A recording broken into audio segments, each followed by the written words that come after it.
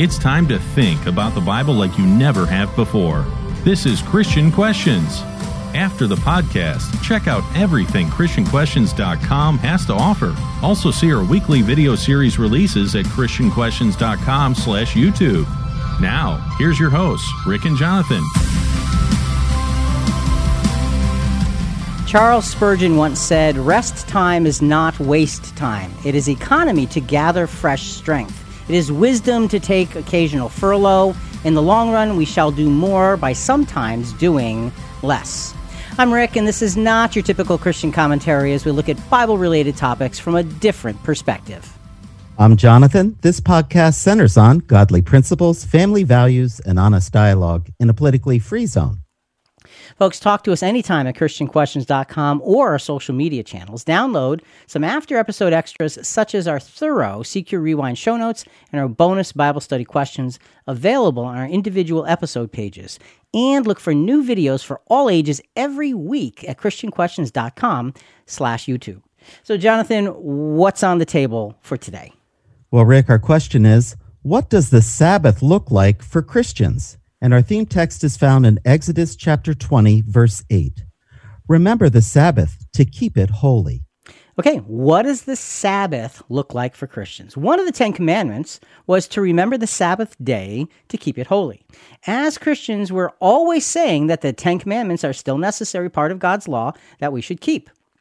If that's the case, why do the vast majority of Christians have their day of rest on Sunday when the Sabbath that God set up for his people is Saturday? Are we really saying to keep only 9 of those 10 commandments? Are we being too creative with God's word? What should we learn from the fact that there is no New Testament scripture that officially moves the Sabbath to Sunday? So coming up in today's podcast, the Jewish Sabbath in the Old Testament was explained with almost painful detail. Why? Well, in segments 1 and 2, we explore the whole idea of God resting and what that meant for his people. Jesus caused a lot of trouble by healing on the Sabbath. Was he being purposefully disrespectful? Segment 3 brings out a surprising answer. We are all so busy all the time. There never seems to be time or reason to do this Sabbath rest thing. So the question is, are we missing something? So we stare this question down in segment 4. And finally, as Christians, what is my Sabbath rest supposed to look like? Segment 5 lays out what drives our rest and how we can capitalize on it. Rick, is the rest of a Christian different than the rest referred to in the Jewish law? Are Christians required to cease from all work on their Sabbath?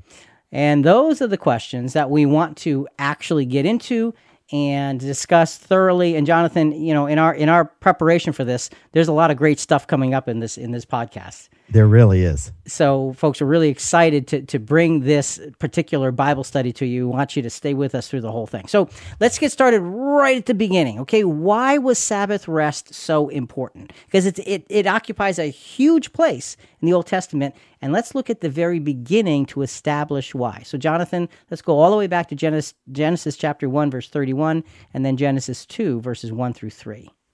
God saw all that he had made, and behold, it was very good. And there was evening, and there was morning the 6th day. Thus the heavens and the earth were completed, and all their hosts. By the 7th day God completed his work which he had done. And he rested on the 7th day from all his work which he had done. Then God blessed the 7th day and sanctified it, because he rested from all his work which God had created and made. Okay, so it's very specific. God rested. So was he tired? So did he need a breather? Let's look at the definitions of some of these words, Jonathan, or before we get into trying to get to the answer to that. Well, Rick, rest means to repose, that is, desist from exertion. It also means to cease, desist, rest. Okay, so rest means to stop. And then it says he sanctified the 7th day. What does sanctified mean? We've talked about this before. It means to be clean. Okay, and really we look at that as being spiritually clean. Yeah, and all right, so now that we have the definitions, Rick, Why did God rest? Okay. Yeah, he wasn't tired. Okay, let's understand that right away. He wasn't tired. God rested to be able to allow the work that he had done to continue. He had started a lot of things in motion, and what we're going to see in this discussion of the Sabbath is how those things were allowed to develop. And there's some surprising pieces that are going to come out through this whole thing. So no, God wasn't tired. He wasn't like, oh man, that was tough. That wasn't it. Not at all. Not even close. Okay. So we've got God resting in Genesis in the creative work. Let's now fast forward a little bit to Exodus 31, 16, and 17. This is God speaking to Moses regarding the tabernacle. And this is after giving the law, previously in Exodus chapter 20. Exodus 31, 16 to 17. So the sons of Israel shall observe the Sabbath to celebrate the Sabbath throughout their generations as a perpetual covenant. It is a sign between me and the sons of Israel forever. For in 6 days the Lord made heaven and earth, but on the seventh day he ceased from labor and was refreshed. Okay, so now, it's interesting. You have Israel being told to follow the Sabbath according to God's rest many times. And when you've got, so you had it in the commandments, and now it comes up again. It comes up several other times. But we chose this particular instance because it adds a little bit of a detail. It says, again, we see that God rested, all right? Yet there is this added description of God's activity. He was refreshed. Now, when it says to celebrate the Sabbath in this verse, okay, it's talking about this day. Actually, what does it mean, Jonathan? It's a little bit of a different word. It's interesting, Rick. It means intermission. The Sabbath word means intermission. Okay, and so if you have an intermission, it's in between things, and what was happening stops before it starts. So you've got this sense of this is the sons of Israel shall observe an intermission, and they shall celebrate this intermission throughout their generations. And it says, God ceased from his work, and this intermission is there. And then it says in this verse that he was refreshed. And this word for refreshed can literally mean to take a breath. It's not necessarily used when someone's tired, but also when someone sits back and looks at their work with satisfaction. Well, Rick, how about a practical example? Every year I have cords of wood delivered, and they have to be stacked in sections, lined up properly so they don't fall over, which they've done before, by the way. And it's a long, tedious process. And I'm exhausted when I'm done, and I wash up and I rest. But you know what I do? I always go out and take a look at my work, and I admire, it's done. It looks good. Got it. So what you're saying about God was the same about me. The sixth day he sat back and admired his work, and that's it? Well, no, that's not it, but that's a good start, and that's good that you do that. But, there's much more to it, because the rest of God, what we'll see, is the rest of God was also the anticipation of what he had started, all of the processes he had put in place, and how they would unfold and develop and build his incredible plan. So there's much, much more to it than just saying, wow, that looks good. It was very good, not only because it was, but because of what it was going to bring. So that's part of what the rest of God is that we want to focus on. And just an additional thought about the idea of he sanctified the Sabbath day, God did. The idea of sanctified is to set it apart, to make it different for holiness. And so when we think of God's rest, we want to think of it in those terms. Something set apart for holiness, because that's really what sanctification really is all about. So, Jonathan, we read Exodus chapter 31, 16, and 17. Let's go back a few verses and just get some of the context beforehand. Exodus 31, 12 to 13. The Lord spoke to Moses, saying, "But as for you, speak to the sons of Israel, saying, You shall surely observe my Sabbaths, for this is a sign between me and you throughout your generations, that you may know that I am the Lord who sanctifies you." And Rick, a lot of the points from this, the Sabbath was for the sons of Israel to identify them with their God. Okay, so it was a connector. The Sabbath was a connector. Don't forget that. That's important. Another great point, the Sabbath was a generational agreement. Which means that the Sabbath needed to be connected over and over again. The people, rather, need to be connected over and over again to God because humanity easily forgets. The Sabbath also was evidencing the fact of God setting them apart. And see, there's the sanctification. God set them apart. His people were sanctified. They were different than the other peoples of the world. And setting the seventh day apart accentuated the fact of being separate and different.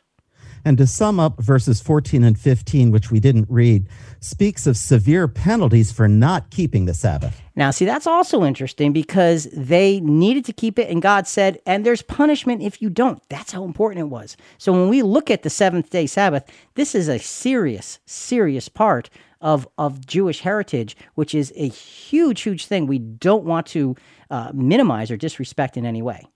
And the point in verse 16 and 17 above was speak of the Sabbath as a perpetual reminder of what God himself did. That's what we need to understand. First of all, we need to know that it was a perpetual reminder of what God himself did. But then we need, as Christians, we need to understand, okay, what is it that God himself did? Because what we see and what can be seen, we will see, are two different things. And that's, again, you've got to stay with us and watch this unfold because it really is phenomenal. So, Jonathan, the Sabbath rest point as we wrap up this segment. God established the Sabbath as a crystal clear focal point of rest and reverence. A crystal clear focal point of rest and reverence. You know, the Sabbath was God resting in his creative process. He was going to watch it develop now. That's what God's rest meant, and that's what we need to understand about the meaning of the Sabbath. And later on, when we talk about how do you enter God's rest, that's really one of the key points that we need to be looking at. So when God does something and then tells his people to do it as well, we had better pay close attention. The Sabbath was so important and one of the Ten Commandments. Why would we not follow it? Are you just getting started in your Bible studying? Or are you a weekly listener looking for more after the podcast? Go to ChristianQuestions.com, then click on the Bible Study tab to see our concise companion Bible study questions.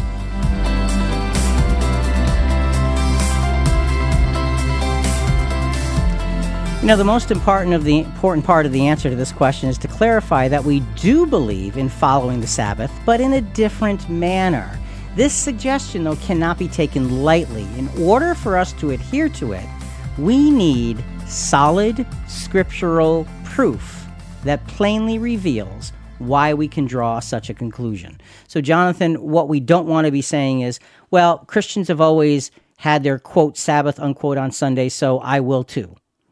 You know what? That's simply not good enough. It's just not good enough. What we need to understand is why would we do that, and what are the lessons, and why is it scripturally a sound approach? That's what we want to lay out here. So as we go through all of this, one of the things we want to do is to be able to establish a little bit of a practical 21st century view of what should Sabbath look like for us in terms of practicality. Now, you know, we know it's an awareness of God and all that, but we're going to be going to Alan Parr from The Beat, and he talks about 5 ways you can observe the Sabbath. And these are 5 very simple, practical ideas. Let's go to the first one right here. Number 1 is to relax. My friend, I've got news for you. You are not a machine. We can't just go and go all the time. To think that we can operate that way is operating out of pride. So we need to take a day of the week, one simple day, and just relax. That means go get a massage, go and relax, maybe sit around, watch a movie. Our bodies need rest in order to function well. Now, we know this mentally, but we don't practice it. And this is the reason why so many people are struggling with anxiety, depression, discouragement, low self-esteem, sleep deprivation, and all these other things. If we are going to honor our bodies as a temple of the Holy Spirit, it starts with getting the proper rest. So we don't want to take that out of context. And it's like, oh, hey, free for all. You know, everything is done within a context of serious Christianity. But rest is a really important part of the context of serious Christianity because we're humans. If we don't take care of ourselves, how can we serve the Lord? Yeah, and really that's a huge, huge point. You want to be able to serve, and we all need to take a breath here and there, and that's part of the Sabbath. So we'll get to several other points, but that gives us a start. So Jonathan, let's start with some solid scriptural proof. Our first solid scriptural proof is the Sabbath was the leading part of the ceremonial law. The ceremonial law, we all understand, was very different than the moral law in Judaism. The Sabbath, we will see, was the leading part, the leading piece of the ceremonial law. And that's the ceremonial law that Christians really don't follow. How do we know that? Let's look at Leviticus chapter 23, verses 1 through 6. The Lord spoke again to Moses, saying, Speak to the sons of Israel and say to them, The Lord's appointed times which you shall proclaim as holy convocations, my appointed times are these. So the Lord's appointed times, which you shall proclaim as holy convocations. So there are many of these appointed times that he's going to be describing here in Leviticus 23. The first is the Sabbath that we've been talking about. And then listen after that. So verses 3 through 6. For 6 days work may be done, but on the seventh day there is a Sabbath of complete rest, a holy convocation. You shall not do any work. It is a Sabbath to the Lord in all your dwellings. These are the appointed times of the Lord, holy convocations, which you shall proclaim at the times appointed for them.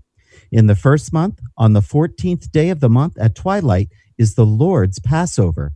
Then, on the 15th day of the same month, there is the feast of unleavened bread to the Lord. For 7 days you shall eat unleavened bread. Okay, now these days of holy convocation, the Sabbath is one, were built to be times of rest. And remember, you said that the definition of that word, Jonathan, was intermission. Right. So they were times of intermission to honor God.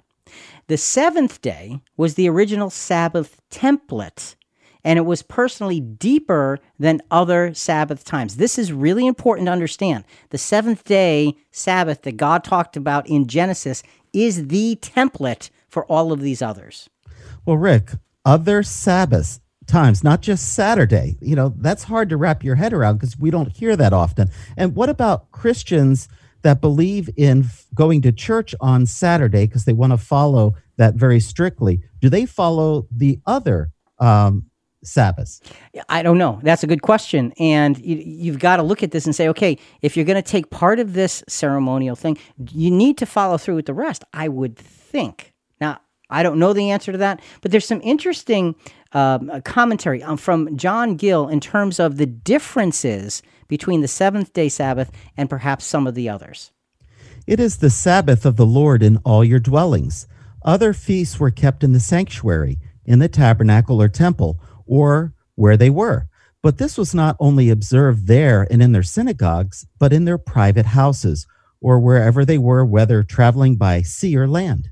So what he's saying is that the seventh-day Sabbath was very, very, very specific, that no matter where you were, you didn't go someplace to celebrate it. It happened within the confines of your own home, this not doing any kind of work. So it was really a solemn and serious, sanctified, set-apart time for God, for reflecting, for resting. And I think that's important. As a matter of fact, reflecting is the second point that Alan Parr is going to bring out from a practical standpoint of what the Sabbath can mean to us. Let's listen. Second thing I want you to do is to reflect. So I want you to take this time as an opportunity to reflect on your life. Think about where you are. Think about what things need to change, how things need to improve, how things need to get better in your marriage, better in your family, better in your relationships, and also reflect on where you want to be in the future. Set some goals. Use that day to come up with a strategic plan to get you to where you want to be in life. So you can use this day as simply a day of meditation.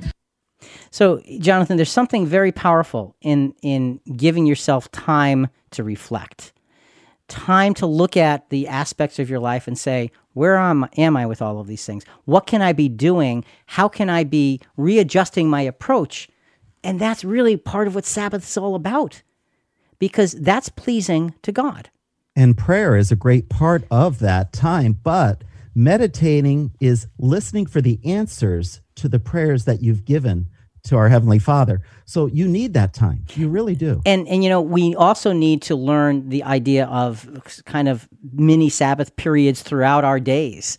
That time where we just pause. In the Psalms, it says Selah, pause and consider. That's a Sabbath moment. We need to understand the important depth of those things.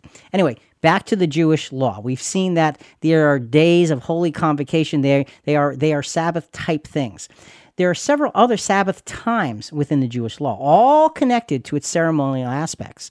The system of the Sabbath days and Pentecost, Sabbath years, every 7th year, and then the 50th year of Jubilee. This all has to do with Sabbath.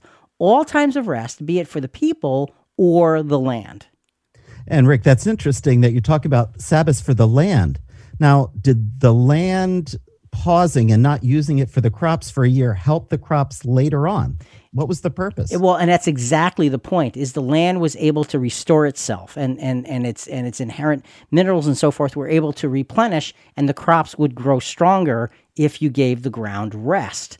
So God knew what he was doing when he is setting up these Sabbaths for the land and for the people, unquestionably.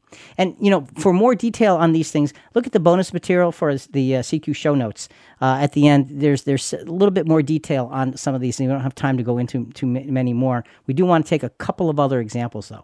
The day of Pentecost, in Jewish history was instituted as a Sabbath time by God. We're going to go a little further down in Leviticus 23 to verses 16 to 21. Count off 50 days up to the day after the 7th Sabbath, and then present an offering of new grain to the Lord. And summing up the next 4 verses, bring 2 loaves as a wave offering, 7 male lambs, 1 young bull, and 2 rams as burnt offerings, 1 male goat as a sin offering, and 2 lambs as a fellowship offering. Now, verse 21, on that same day you are to proclaim a sacred assembly and do no regular work. This is to be a lasting ordinance for the generations to come wherever you live. So this day of Pentecost was a Sabbath time. It wasn't a Sabbath day necessarily, because it says you aren't to do any regular work, not any work at all. So it's a little bit different, but you can see all the work involved in getting ready. You got to bring 2 loaves, 7 male lambs, 2 young bulls, and you've got to get all this stuff together for the sacrifices. But the point was you do the work so you can rest. You can rest and you can reflect and be honoring God. Another Jewish Sabbath was the 7th month, the first day of the 7th month. We see this a little further down in Leviticus 23, verses 23 to 25. Again, the Lord spoke to Moses, saying, speak to the sons of Israel, saying, in the 7th month, on the 1st of the month, you shall have a rest, a reminder by blowing of trumpets, a holy convocation. You shall not do any laborious work, but you shall present an offering by fire to the Lord. Okay, so the 7th month, the first day of the month, is also a day of rest. Now, it's not the Sabbath, but it's a Sabbath time. The word for rest here comes directly from the word for Sabbath. It means a special holiday. And again, kind of like the intermission thing. Rick, also reflecting on God's goodness during these rests, but there also must be a health benefit for the Israelites. Well, there's always a health benefit to resting when one works hard. And I say when one works hard on purpose, because too much rest is not good for anyone. But not enough rest is not good for anyone either. And so God, look, those days it was tough to support yourselves. It was all physical, and you depended on so many things, and it really was sun up to sundown for most people. Rest was necessary, and God basically said, you need to stop, and you need to honor me, God, as your creator, and it will help you to rest and rejuvenate so you can go out and do your work again. So yes, God is smart. I mean, this is what the Sabbath tells us. He's smart because he gives the land Sabbath, he gives the people Sabbath, he gives the animals Sabbath. He really, really understands how all of this works. I mean, no surprise, right? Now, one other example for this segment, the Day of Atonement was a Sabbath. Not a Sabbath time. The Day of Atonement was an actual Sabbath instituted on a once-a-year basis. We find that in Leviticus 16, 29 to 31. And Rick, I had a question, but right before I read it, was the Day of Atonement the same as the 7th day of rest for God? And I would say, Jonathan, when we look at this, the answer is going to be no. It's a different Sabbath. And let's take a look at this, and we'll see why. Leviticus 16:29-31. This shall be a statute for you forever. In the 7th month, on the 10th day of the month, you shall deny yourself and shall do no work, neither the citizen nor the alien who resides among you. For on this day atonement shall be made for you to cleanse you from all your sins. You shall be clean before the Lord. It is a Sabbath of complete rest to you, and you shall deny yourselves. It is a statute forever. So it's a powerful example, but when it says it's on the 7th month, on the 10th day of the month, it's not picking out the 7th day of a week. Ah, okay. Okay. Thank you. So it's a very clear picture that this is a Sabbath day as well. No work for anybody. So it's a very clear picture. And of course, atonement, when we understand atonement, we see Jesus as the atonement for our sins and the sins of the world. So the Day of Atonement was a day where everybody stops, because when you realize what it meant about Jesus, we realize the world can stop and say thank you, because it affects everyone. And that's why it specifically says, even the aliens who reside among you, doesn't matter if they are of your faith or not, they should not work on that day. I think it's a powerful reminder of what the atonement actually meant, which is Jesus. So we can see there's a lot of different Sabbaths, Sabbath times and Sabbath days within the Jewish nation. What does all that mean? Let's take a look at our Sabbath rest principle for this segment. The rest required on the Jewish Sabbath was established to enable a reverent frame of mind to prevail. This was a necessary resetting principle and was driven by ceremonial cycles. Remember, it was ceremonial cycles. The cycles are what drove the Sabbath. And it was to establish a reverent frame of mind for all involved. And as you said several times, to give everybody and everything the rest it needed. Logical, clear, spiritual. Everything's included here. And that's what makes this such a beautiful, beautiful study. See, the second thing I want you to do is to reflect. So I want you to take Yeah, well, we already reflected. So, Sabbath was much more than a day. It was a recurring break in the stress of life, and it came up constantly. With such an emphasis of stopping and looking up, why did Jesus seem to challenge the system? We're rolling out new series content this year. Multiple episodes on one topic over consecutive weeks, such as, what do we do when the Bible seems to contradict itself? Go to ChristianQuestions.com and search for Bible contradictions to see the full series of episodes, and stay tuned for more new episodes and more new series releases at ChristianQuestions.com.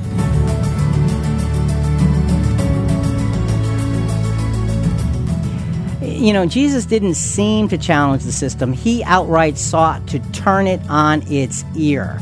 So why would he do that? Because the spiritual leaders of his day had completely undermined how the Sabbath and the law were supposed to be carried out. Jesus would correct this and then elevate it. So the thing to remember here is that Jesus was causing trouble because they needed to be shaken up to see God's way. So he's causing trouble for those who are straying. He's not causing trouble for God, but he's causing trouble for those who are walking away from God and claiming they are representing him. And he got in the way of that and did all of these things on the Sabbath. So before we get into that, let's go back to Alan Parr. He talked about reflecting. That must have been a big thing because he's talked about it twice. and this third point is really important. It's about reconnecting. Now, the third thing that I want you to do, which is going to be very hard, is to reconnect with God, which implied in that means we have to disconnect from everything else. And what do I mean by everything else? Work, social media, and anything that is going to distract us from spending unhurried and uninterrupted time with God. I've got news for you. God seldom speaks to us whenever we're distracted, whenever we've got text messages coming in, we got comments coming in, we've got emails coming in, we got voicemails coming in, we got phone calls coming in, and yet we expect to hear from God. Using the Sabbath day as an opportunity for us to push all those distractions away and simply reconnect and re-engage with God. Unhurried, undisturbed reconnection. Think about that. Jonathan, how often in our lives are we unhurried? Oh, rarely. And it's such a great concept. We really should take advantage of this daily. And that's the point. It's not just a day, it's daily. Folks, think about your relationship with God. And if you are praying on the run, so to speak, like, okay, Lord, I got to say this really quick because I got to get to work on time. Think about that, okay? We need to be able to back up and even in the middle of a day, and frankly, I do this a lot. In the middle of a work day, I literally push my chair away from my desk, I take a breath, and I just try to reflect, even if it's for a minute or 30 seconds, just a short time to say, reset my focus, reconnect with my Father so that I can just be more Christ-like in whatever it is I'm doing. And it really is effective. So now we're going to focus on, what did Jesus say about the Sabbath? What did he do about the Sabbath? So our solid scriptural proof here, we looked at the first scriptural proof as showing us that Israel had several different ceremonial parts to the Sabbath. Where are we going with the second solid scriptural proof, Jonathan? Well, Jesus' objective for the Jewish Sabbath was to fulfill its requirements, to represent it as God intended, and to lay the foundation to elevate it to a new Christian application. Okay, so three things. Fulfill its requirements, represent it as God intended, and lay the foundation to elevate it to a Christian application. That's Jesus' treatment of the Sabbath. That's what we're going to see unfold here in this segment. Jesus reveals his mission regarding the law in Matthew 5:17-18. Do not think that I came to abolish the law or the prophets. I did not come to abolish, but to fulfill. For truly I say to you, until heaven and earth pass away, not the smallest letter or stroke shall pass away from the law until all is accomplished. And Rick, Jesus fulfilled the law as a perfect man. He did, until all is accomplished. And we understand that Jesus fulfilled the law. Now, what does that mean? Well, we're going to get to that in a little bit, okay? That's a seed, though. That's an important seed of understanding, because he says that not one stroke of this law shall pass away until all is accomplished. Hang on to that thought. We'll come back around to it. Interestingly, Jesus established himself and called himself Lord of the Sabbath. Now, that's a pretty powerful statement to make when we realize all that's behind Sabbath that we learned about in the first segment, as he followed it, okay, with complete appropriateness. How is it that he was Lord of the Sabbath? Well, we've got 4 points that we're going to go through that help us understand this. The first point is it's going to show that Jesus is going to show the practical but lost meaning of the Sabbath as a day to honor God and not to hurt men. We're going to drop in on Matthew chapter 12, verses 1 and 2 and 7 and 8. And we're going to go through those, and then we're going to go down through verses 9 through 14 in a few minutes. And there's 2 very specific examples of dealing with the Sabbath. And we want to pay close attention because they happen consecutively. And they happen consecutively on the Sabbath for a good reason. So, Jonathan, let's start with Matthew 12, 1 to 2, and then 7 to 8. At that time, Jesus went through the grain fields on the Sabbath, and his disciples became hungry and began to pick the heads of grain and eat. But when the Pharisees saw this, they said to him, "Look, your disciples do what is not lawful to do on the Sabbath." Okay, so they're picking on them. And Jesus, what he does in the next few verses is he refers his accusers to David and how he fed his men in what would have been an unlawful fashion in the Old Testament. He also referred them to the fact that the Old Testament priesthood worked on the Sabbath. Okay, so he's saying, look, stop nitpicking on things. Look at your own book and realize what's happening here. And go ahead. And the Sabbath was not meant to starve men, Rick. It was meant to refresh them.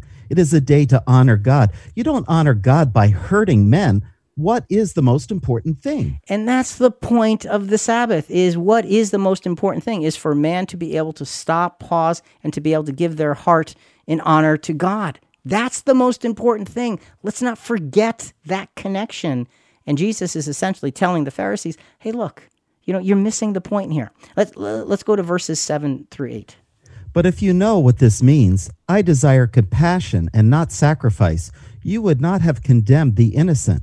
And Mark 2:27 adds, the Sabbath was made for men, and not man for the Sabbath, for the Son of Man is Lord of the Sabbath.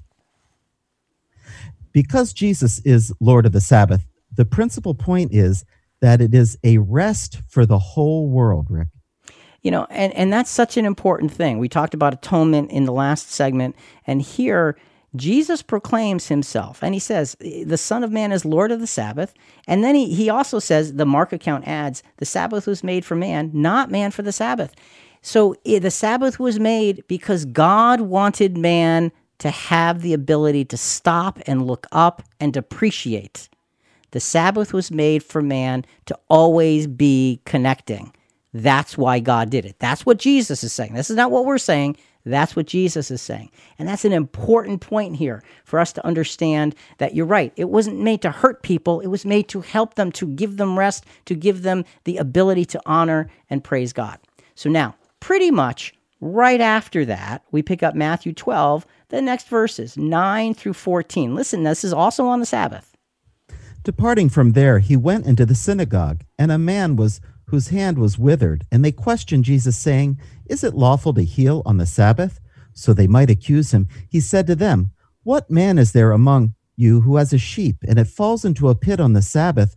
Will he not take hold of it and lift it out? How much more valuable then is a man than a sheep? So then it is lawful to do good on the Sabbath.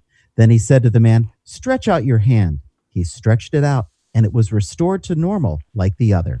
Can you imagine, before we get into the discussion on this, just Jonathan, I just want to make the point. Imagine the tension of that moment where you have the leaders of the people saying, is it lawful to heal on the Sabbath? And Jesus gives this example, and then he says, and he concludes, and he says, so it is lawful to do good on the Sabbath. And then he tells the man with the withered hand, stretch it out. And in front of everybody, he heals him. I mean, just get the sense of the tension and the awe that would have happened on the Sabbath in front of all those people. Well, the Pharisees were trying to prove that he wasn't from God because he was doing works on the Sabbath. So they're trying to say, see, yeah, he's not from God. But the Pharisees, they didn't get it. No, and that's the point. But I can imagine that the people did, hearing the arguments back and forth and hearing the reasoning of Jesus and seeing the good that he did. And they're saying, and remember, just before Jesus said, the Sabbath was made for man. And so he's taking these lessons and he's applying them. There was a practical application earlier, and now there's this spiritual application with this healing. So, and that brings us to this third point. Go ahead. And before that, I had a question. Did Jesus do most of his healing on the Sabbath? And if so, why? I've heard people describe it either way. Yeah, I think he did. Now, I haven't looked that up, but I seem to remember that. And I think that part of the reason that so much healing was done on the Sabbath is because the Sabbath is the culmination of God's plan. Okay, God rested because his plan was unfolding. Well, what's the culmination of God's plan? We know the culmination is what Jesus told every one of his followers to pray for. Thy kingdom come, thy will be done on earth as it is in heaven. Restoration. So the healing was a picture of what the seventh day was bringing. So yes, he does this healing on the Sabbath because it is the intention of God. It's the rest of God that brings this. And we're going to see this unfold as it's going to get bigger and bigger as we go. This is just so cool. So yeah, it's such an important point to look at. Jesus, now this is the third point. The first point, the practical but lost meaning of the Sabbath is a day to honor God and not hurt men. The second point, the compassionate but lost meaning of the Sabbath. It was a preserver and an enhancer of life and not a dire and heartless requirement of things. And now the third point, Jesus as Lord of the Sabbath is teaching. Now listen, he's teaching the mind of God regarding the Jewish Sabbath. God's rest was the result of the successful work he had done by the power of his own Spirit. This was to bless humanity, the crowning touch of his earthly creation. And Jonathan, that's why with your question, it's so important to realize God wants to bless the human race. The healing was a picture of that blessing. And the point is to bless humanity and connect them to the Creator so they can adore him. And when we talked about, what it means to bless several podcasts ago, and to bless God means to appreciate and adore him For God to bless us means he appreciates and adores us as his little children. We adore and appreciate him as this almighty God. That's what the Sabbath was for.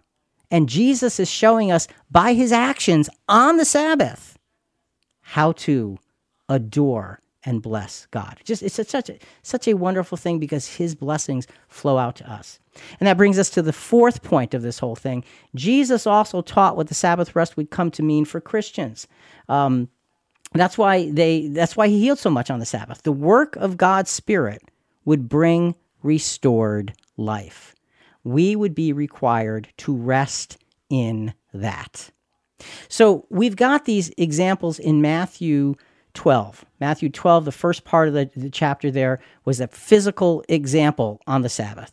Matthew 12, verses 9 to 14 was the spiritual example on the Sabbath. Both times Jesus is challenged. Both times he shows what the Sabbath is really there for and that he's Lord of the Sabbath. Well, the verses just before Matthew 12 are in, guess what? Matthew 11. Now we all know that.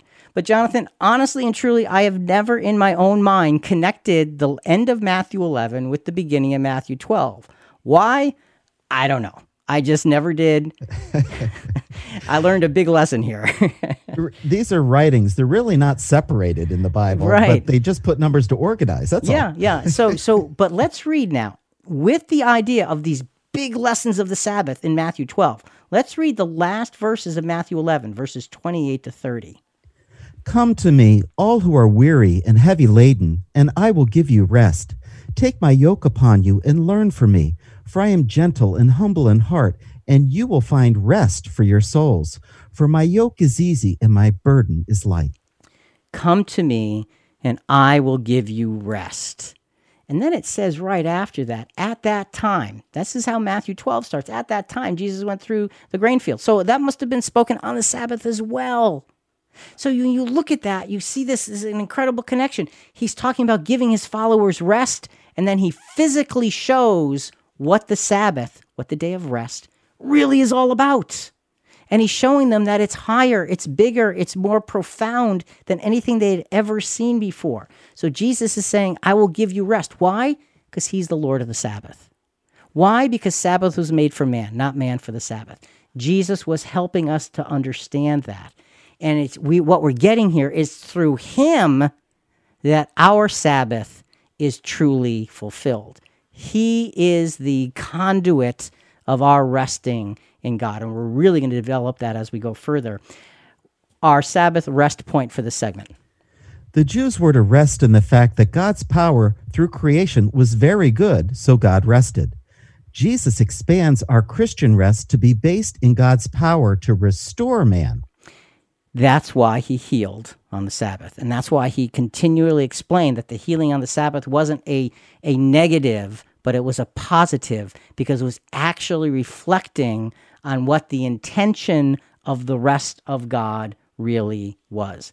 This is a big point we're going to develop further right now. So, Jesus himself subtly but powerfully expands the concept of Sabbath resting to resting in God's next phase. How did the apostles absorb and expand Jesus' Sabbath teaching in the infant Christian church?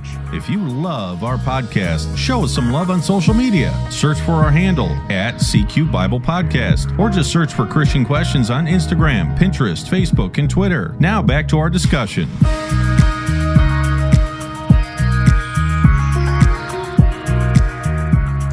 Now, the first thing we're going to notice about the New Testament writings of Jesus' followers is the stark absence of any teaching on keeping the Jewish Sabbath.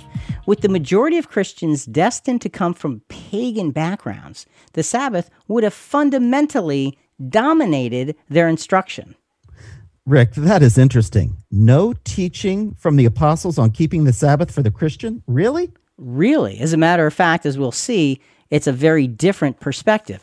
Why? If the Sabbath is so important, why? Well, let's dig deeper now. Now that we see Jesus' position in relation to the Sabbath and relation to his followers, let's dig deeper and go a little further. First, though, let's go back to Alan Parr with the Beat and his 5 ways you can observe the Sabbath. And remember, the last one was important. It was reconnecting with God. And now it's very similar, but just much more about those around us. Let's listen.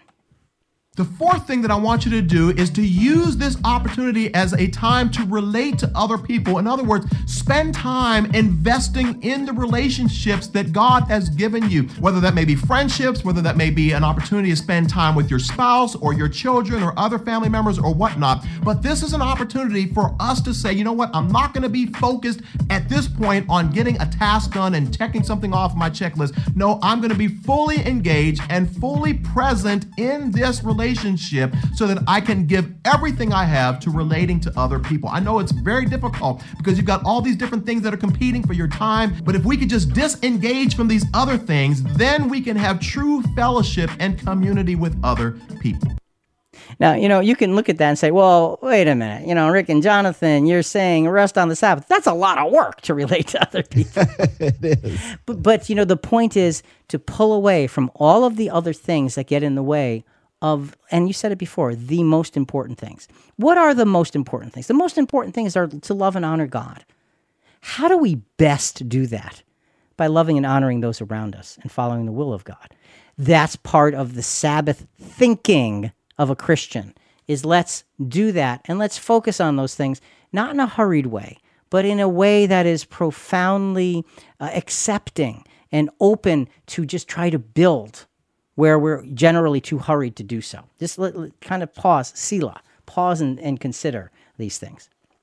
Okay, let's get now to the writings of those outside of Jesus in the New Testament. Jesus had just shown us in the last segment the fulfillment of what the rest of Sabbath would ultimately represent. And it's kind of shown to us again in Revelation 13, verse 8. And all that dwell upon the earth shall worship him. And actually, that is the beast in context, whose names are not written in the book of life of the Lamb slain from the foundation of the world.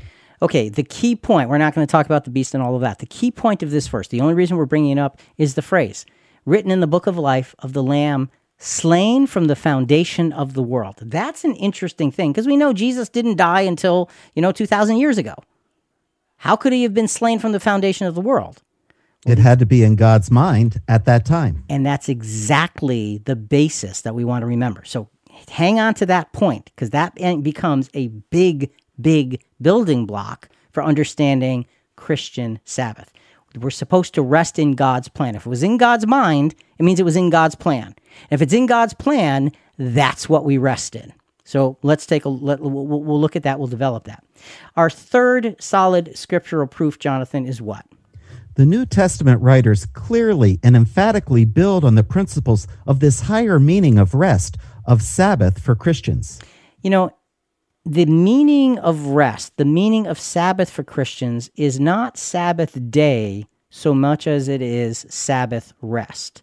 That's the thing we want to focus on. Now, the Apostle Paul makes a pretty emphatic statement about the Sabbath as part of the obsolete ceremonial law. And you say, what? Well, listen, Colossians chapter 2, 16 and 17.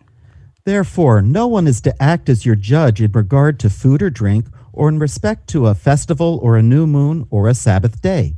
These things which are a mere shadow of what is to come, but the substance belongs to Christ. So Paul is talking to Christians who were formerly of a pagan background and saying, don't let others judge you in regard to your food or your drink or in respect to Jewish festivals or a new moon, because the cycles of nature, a lot of Jewish rituals were built around that, or a Sabbath day.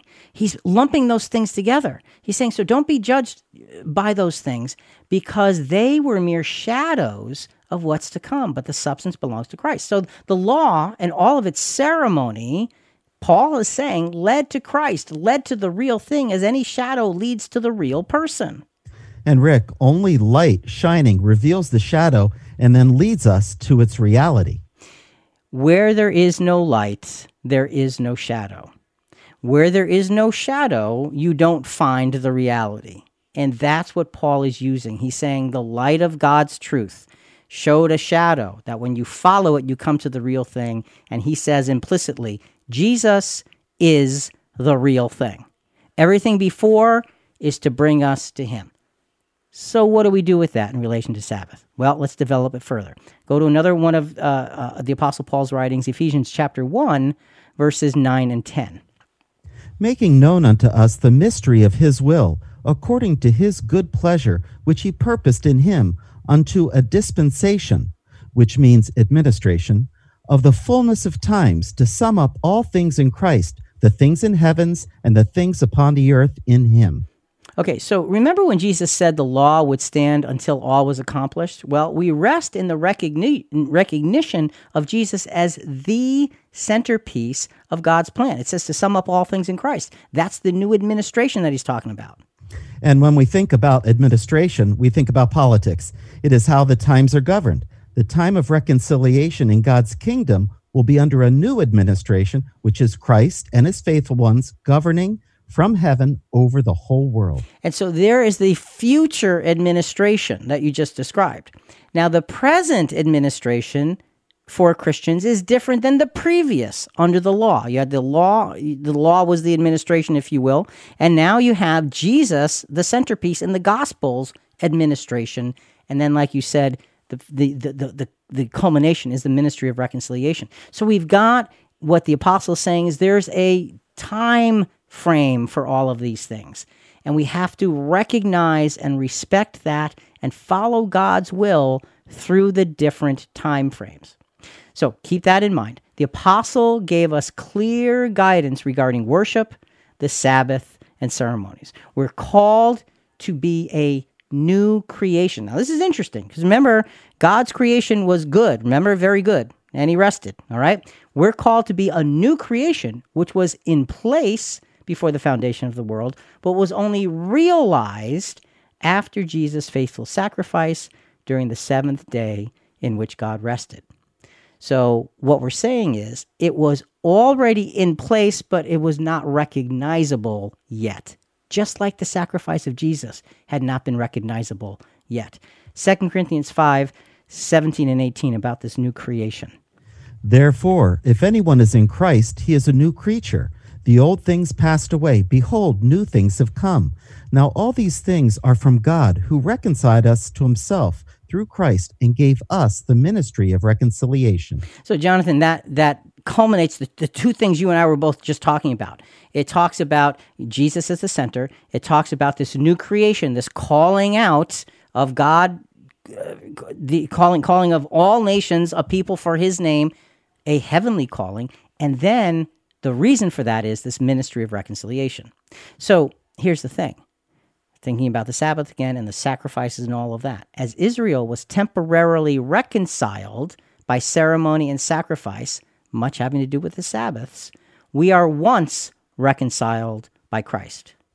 And Rick, 2 Corinthians said, when it said old things are passed away, even the Jewish law for the Christian passed away from the letter of the law to the spirit of the law. And that's why we look at the ceremonial law and say those things passed on by, and the moral things still are there, as a matter of fact, but the moral things are more stringent.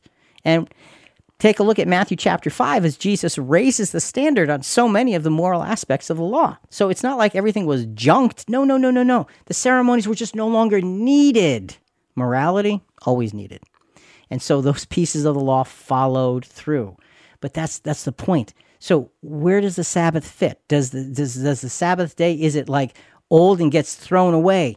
No, but it's recognized differently. And that's what we have to understand. Paul again alludes to our Sabbath not needing to be a specific day. So now, and this is going to be in Romans 14, 5 through 6, and then verse 9. The thing we want to understand is the Apostle Paul or any of the writers of the New Testament are not saying, oh, no more Sabbath day. What they're saying is Sabbath has a new way to be looked at through Christian eyes. And these are the things that they are explaining to us here. Romans 14, 5 and 6, and then 9. One person regards one day above another. Another regards every day alike. Each person must be fully convinced in his own mind. He who observes the day observes it for the Lord, and he who eats does so for the Lord. For to this end Christ died and lived again, that he might be Lord both of the dead and the living. And Rick, Paul recognized and respected the Jewish Christians' attachment to the ceremonial law. He did. He recognized it. He was sensitive to it. And he said, look, it's okay. I understand. And if it's something that those individuals feel like they have to do, that's okay. As long as they keep putting Christ at the center, it's okay. Because their mind is not able to wrap around other things. Okay, let them grow, give them time, give them space. What a great lesson. Yeah, that is, you know, for us, right? Well, it is because we need to be able to look upon our brothers and sisters with that same kind of kindness and wisdom to say, okay, if that's what they can see and we think that there's more, that's fine. Just doesn't mean you shun them. It means that you fellowship with them on the common ground that you have, and you try to encourage each other to be as strong as we possibly can. Great point, Rick. And it's a great point by the Apostle Paul. So this whole point that we've been talking about through these scriptures is the Sabbath day, the seventh day, is not the important thing for the Christian, but Sabbath rest is. Sabbath rest is. As a matter of fact, remember, Jonathan, we touched on the day of Pentecost earlier on. And it was a day for Jewish resting in God. Okay? They rested in the fact that his spirit, God's spirit, formed that which was, quote, very good and caused God himself to rest in creation. The day God chose, this is interesting, the day God chose, fast forward a few thousand years now, the day God chose to give the Holy Spirit to Christianity was the day of Pentecost. That's right. Remember, Jesus, he rises 40 days after his resurrection. He rises to heaven and he says, stay in Jerusalem until Pentecost. Okay? And that's the day the Holy Spirit comes to the church. That's the day God chose to pass on his spirit to others. God was now giving the same spirit that did the work of creation to this whole new creation, which was also very good, but it was previously not revealed, although it was a part of God's plan. So the key to remember is that this new creation, and we'll see this in the next segment very plainly, this new creation was already a part of God's plan. And on one of those days of Sabbath resting, God said, here's another part of my plan. Already had it in my mind, but here it is to physically unfold because Jesus has done his work. It's all about Jesus. The reason we look at the Sabbath differently through Christian eyes than Jewish eyes is all because of the work of Jesus. What's our Sabbath rest point here? The rest of the Jewish Sabbath was based on God's rest from his earthly creation, while the rest of the Christian is based upon God's rest from establishing his earthly to spiritual creation.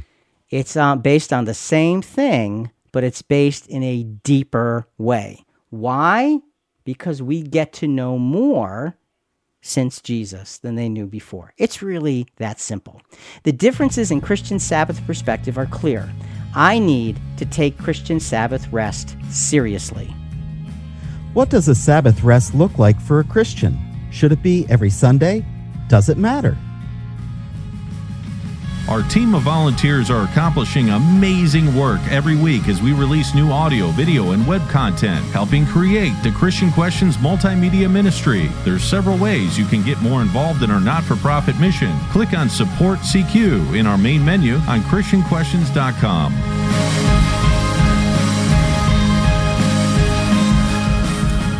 All right, there is absolutely a Sabbath rest for Christians. As we have already seen, it is defined differently than the Jewish Sabbath. The proven concept of a Sabbath day should not be cast aside lightly, though the application, as we've been saying, is different. So let's look at the why of our rest and find the how of our rest. And Jonathan, before we get into this next example, it's going to be talking about Joshua from the book of Hebrews. What we want to focus on, the principle, is resting in God's eternal providence. That's what God himself rested in. We're going to see that pop up again, but I want to mention it here. We want to find a way to rest in God's eternal providence. What does that mean? Stay with us for this segment, and hopefully it will unfold. Okay? Joshua takes over from Moses because Moses is not going to go into the promised land, and he did bring the people. Joshua did bring the people into the promised land, but they did not fully enter the rest of God, because they were disobedient. Paul, in Hebrews chapter 4, is looking back on that in Hebrews 4, verses 8 through 11. For if Joshua had given them rest, he, God, would not have spoken of another day after that. So there remains a Sabbath rest for the people of God.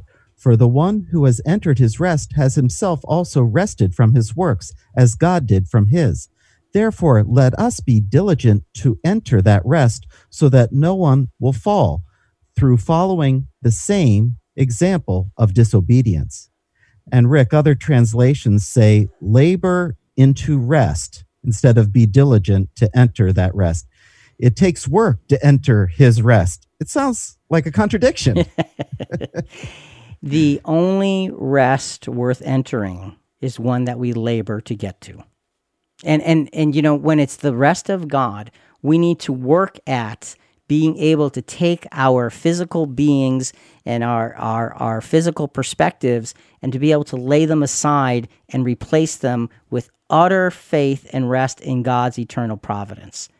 It's not a contradiction. It is a valuable investment of time and effort. We want to labor to enter into God's rest. So how do we enter into that rest? Well, what we do is we focus on what God has done, what God is doing, and what God will do. Well, didn't he finish his work? Yes. But wait, there's more, okay? Hebrews 4, verse 3. For we who have believed enter that rest, just as he had said, as I swore in my wrath, they shall not enter my rest, although his works were finished from the foundation of the world. See, now you've got this foundation of the world phrase coming up again. Remember we mentioned it last segment and said, hey, hang on to that. And it was talking about the lamb slain from the foundation of the world.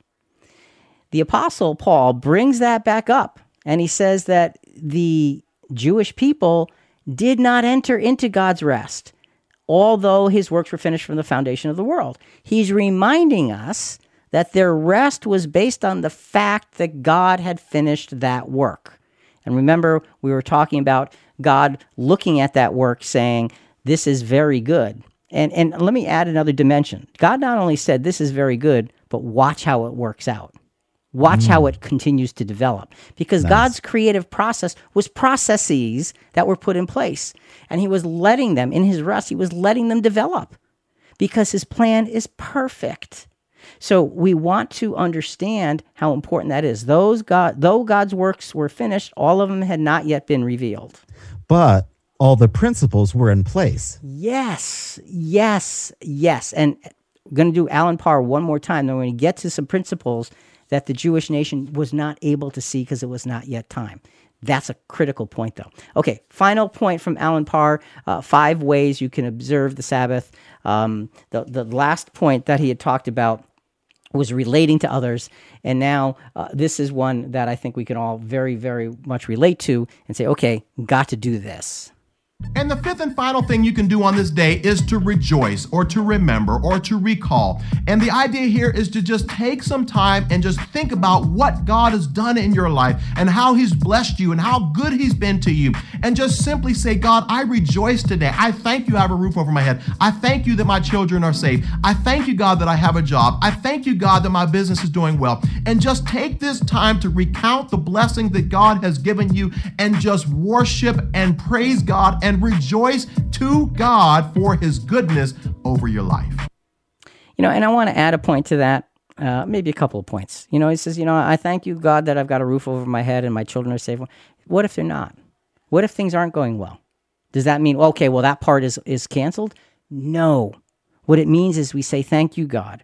I'm going through hard times right now, but I know that your providence is over me and over my family as we go through whatever it is we're going through. So I thank you for that providence, and I thank you for the difficulty because I know I'm going to learn from it. I don't know how. It seems impossible, but I know you know.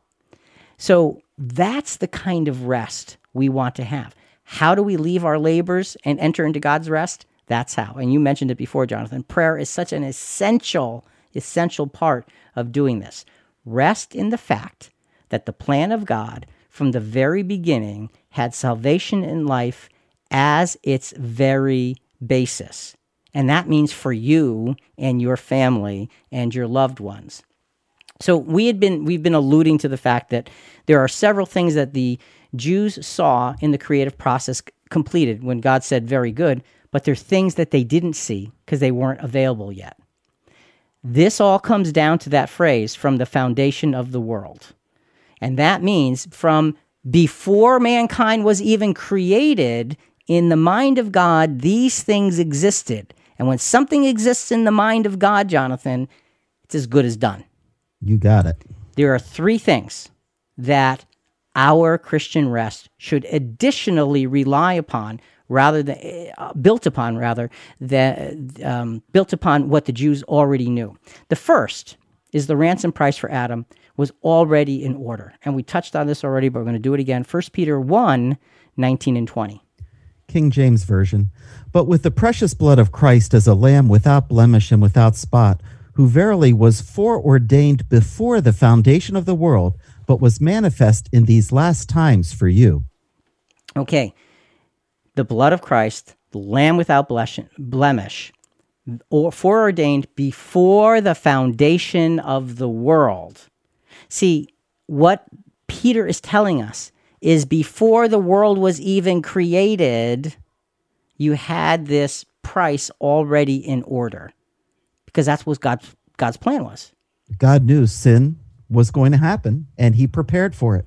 So in the mind of God, the price was already paid. Keep that in mind, okay? Because we're talking about God's providence, okay? Rest in the past payment of the ransom. Why is it the past payment? Well, we know it's past because 2,000 years ago Jesus died, but in the mind of God, it was there for who knows how long. It brought forgiveness for our sins. See, God rested in his own providence. He rested in his own providence, and that's the key for us resting in him. Rest in his providence because he rested in that. He had the ransom price in place in his mind, but that's not all. The second thing he had in his mind at the foundation of the world is the calling of the true followers of Jesus. It was already there. It was already in order. How do we know? Well, Ephesians chapter 4 tells us. Just as he chose us in him before the foundations of the world, that we would be holy and blameless before him in love. As he chose us in him. The us is not talking about you and me as individuals. It's talking about the collective call of the body of Christ. And he said, as he chose us, the body of Christ, from when? The foundation of the world. Again. So in the creative process, in the mind of God, God had this group already chosen. Now, were the individuals already chosen? I don't believe so. But the group was already chosen, just like the ransom was chosen. And it was complete in the mind of God. See, we need to rest in the providence of God because he rested in the providence of himself. And there is no greater. But wait, there's even more than that. You've got Jesus from the foundation of the world. You've got the call of the true church, which are the ministers of reconciliation from the foundation of the world. Third is the redemption of the world was already in order before anything happened. Matthew 25, verses 33 to 34, is the setting of the parable of the sheep and the goats. This happens after the period of judgment, after the final judging, and here's what it says about the righteous on the earth. I'm sorry, Judge, it's the righteous on the earth. I want to make sure that that point is plain. And he shall set the sheep on his right hand, but the goats on the left. Then shall the king say unto them on his right hand, Come, ye blessed of my Father, inherit the kingdom prepared for you from the foundation of the world. Again. So when God says he looked upon his creation, and behold, it was very good, and God rested, what we're seeing is not only was that physical creation very good, and he stopped because he's saying, watch this unfold. But he had all of these things that we now see through Scripture were in his mind, that were part of that creation. They just weren't yet revealed. And the beauty is, when you have the new creation, the children of God, so to speak, being given God's Spirit, that's something that we say, well, it's brand new. It's brand new in its revealment, but it's very old in its planning, in its destiny, in its place in the providence of God. How do you enter into the God's rest? You enter into resting in his providence because that's what he did. and it included all of us. Wait, Rick. Satan stopped God's plan and is in control, right? No, Satan never had control. God permitted him to do what he did for an everlasting lesson from humankind, but God permitted evil. He did. He permitted it. And make no mistake, like you said, Satan never has control beyond what God allows, not an inch beyond. So we need to understand that God's plan is so comprehensive that to rest in his providence is to rest in its conclusion, which was foreordained before all of this. That's how we enter into God's rest. We look at that and say, God has got this. Unequivocally, always had, and always will. So we need to rest in the future reconciliation and salvation of the world, because God did. God rested in the future reconciliation of the world. God rested in the call of the true church. And God rested in the ransom price of Jesus before they all happened. So we can too. It's a powerful way for us to celebrate Sabbath. So let's take a look at, just as we wrap this up, the early church, the early Christian church in Scripture. They chose Sunday, the first day of the week, as a day to gather, a day to study, a day to reflect, a day to pray, and a day to praise. It was Resurrection Day, because Jesus was raised on the first day of the week. The day that unfolded God's previously unknown plan. Those three things we just talked about from the foundation of the world. The first and foremost was the Lamb slain. He's raised, and it proves that his being slain was acceptable on the first day of the week. Revelation 1:10 gives us a sense of the way the early church looked at this first day. I was in the Spirit on the Lord's day, and I heard behind me a loud voice like the sound of a trumpet. On the Lord's day. They called Sunday, the first day of the week, the Lord's day. Why? He raised from the dead. And Jonathan, his raising from the dead was the unequivocal seal of God's plans. Everything God planned was shown in black and white evidence the moment Jesus is raised from the dead. Because you've got the fulfillment of justice, and you've got the surety, the physical evidence, the surety that God's plan is moving forward. So the early church recognized the power of this, and they called it the Lord's Day. Acts 20, verse 7 is another example of how that day was important to them. On the first day of the week, when we were gathered together to break bread, Paul began talking to them. Intending to leave the next day, he prolonged his message until midnight. Okay, so when were they meeting? On the first day. On the first day of the week. That was a common occurrence. So when we as Christians now continue that process of meeting on the first day, what are we really doing? We're meeting on the day that they called the Lord's Day, the original followers of Jesus. We're meeting on the day that represents resurrection. And with the resurrection of Jesus, it represents in a nutshell the entire plan of God. Because you know what it is? It's life. And that's what the plan of God is. So again, one other scripture on this before we wrap up. 1 Corinthians 16:2. On the first day of every week, each one of you is to put aside and save, as he may prosper, so that no collections be made when I come. So Paul was preparing for coming, and he's saying, look, when you guys get together on the first day of the week, put the dollars aside that you want me to take and give to other Christians who are in need. Notice it wasn't a collection for Paul. It was a collection. It was a collection for those who were in need. And Rick, there's a lot of wisdom for Sundays. It wouldn't interfere with the Jewish day of worship. I think that really makes sense. It does. It's respectful. And it is a sense of saying essentially that we're built right beyond that. Right after you have the Sabbath, you have the culmination of God's plan in the resurrection of Jesus. So, folks, Sunday is a day for us to really try and set ourselves aside and say, there's so much to be thankful for. There's so much to slow down and just stop and look up and to just readjust. It's a great time to do that. Rick, what does Sabbath mean to you personally in your life? For me, Sabbath is the ability just to stop. And I try to take little Sabbaths all along the way. And a lot of times when I'm trying to work on things and I get stuck, I take a Sabbath. I get up, I walk away, I do something else, I think about something else. I try to just just rest my mind and come back and let things become new. And so for me, Sabbath is a constant thing.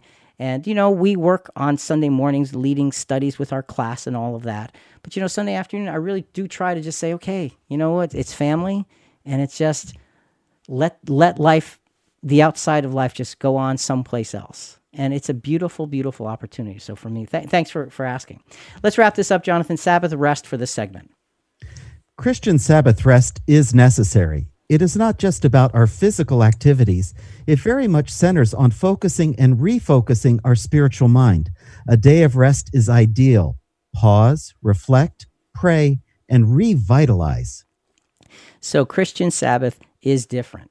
Christian Sabbath is not bound by the confines of a day or a ceremony. It's not controlled by physical cycles of the earth. Christian rest is based upon the life-altering gift of Jesus as our ransom. It's built upon God calling us to follow in Jesus' sacrificial footsteps, which simply means we're privileged to be about our Father's business.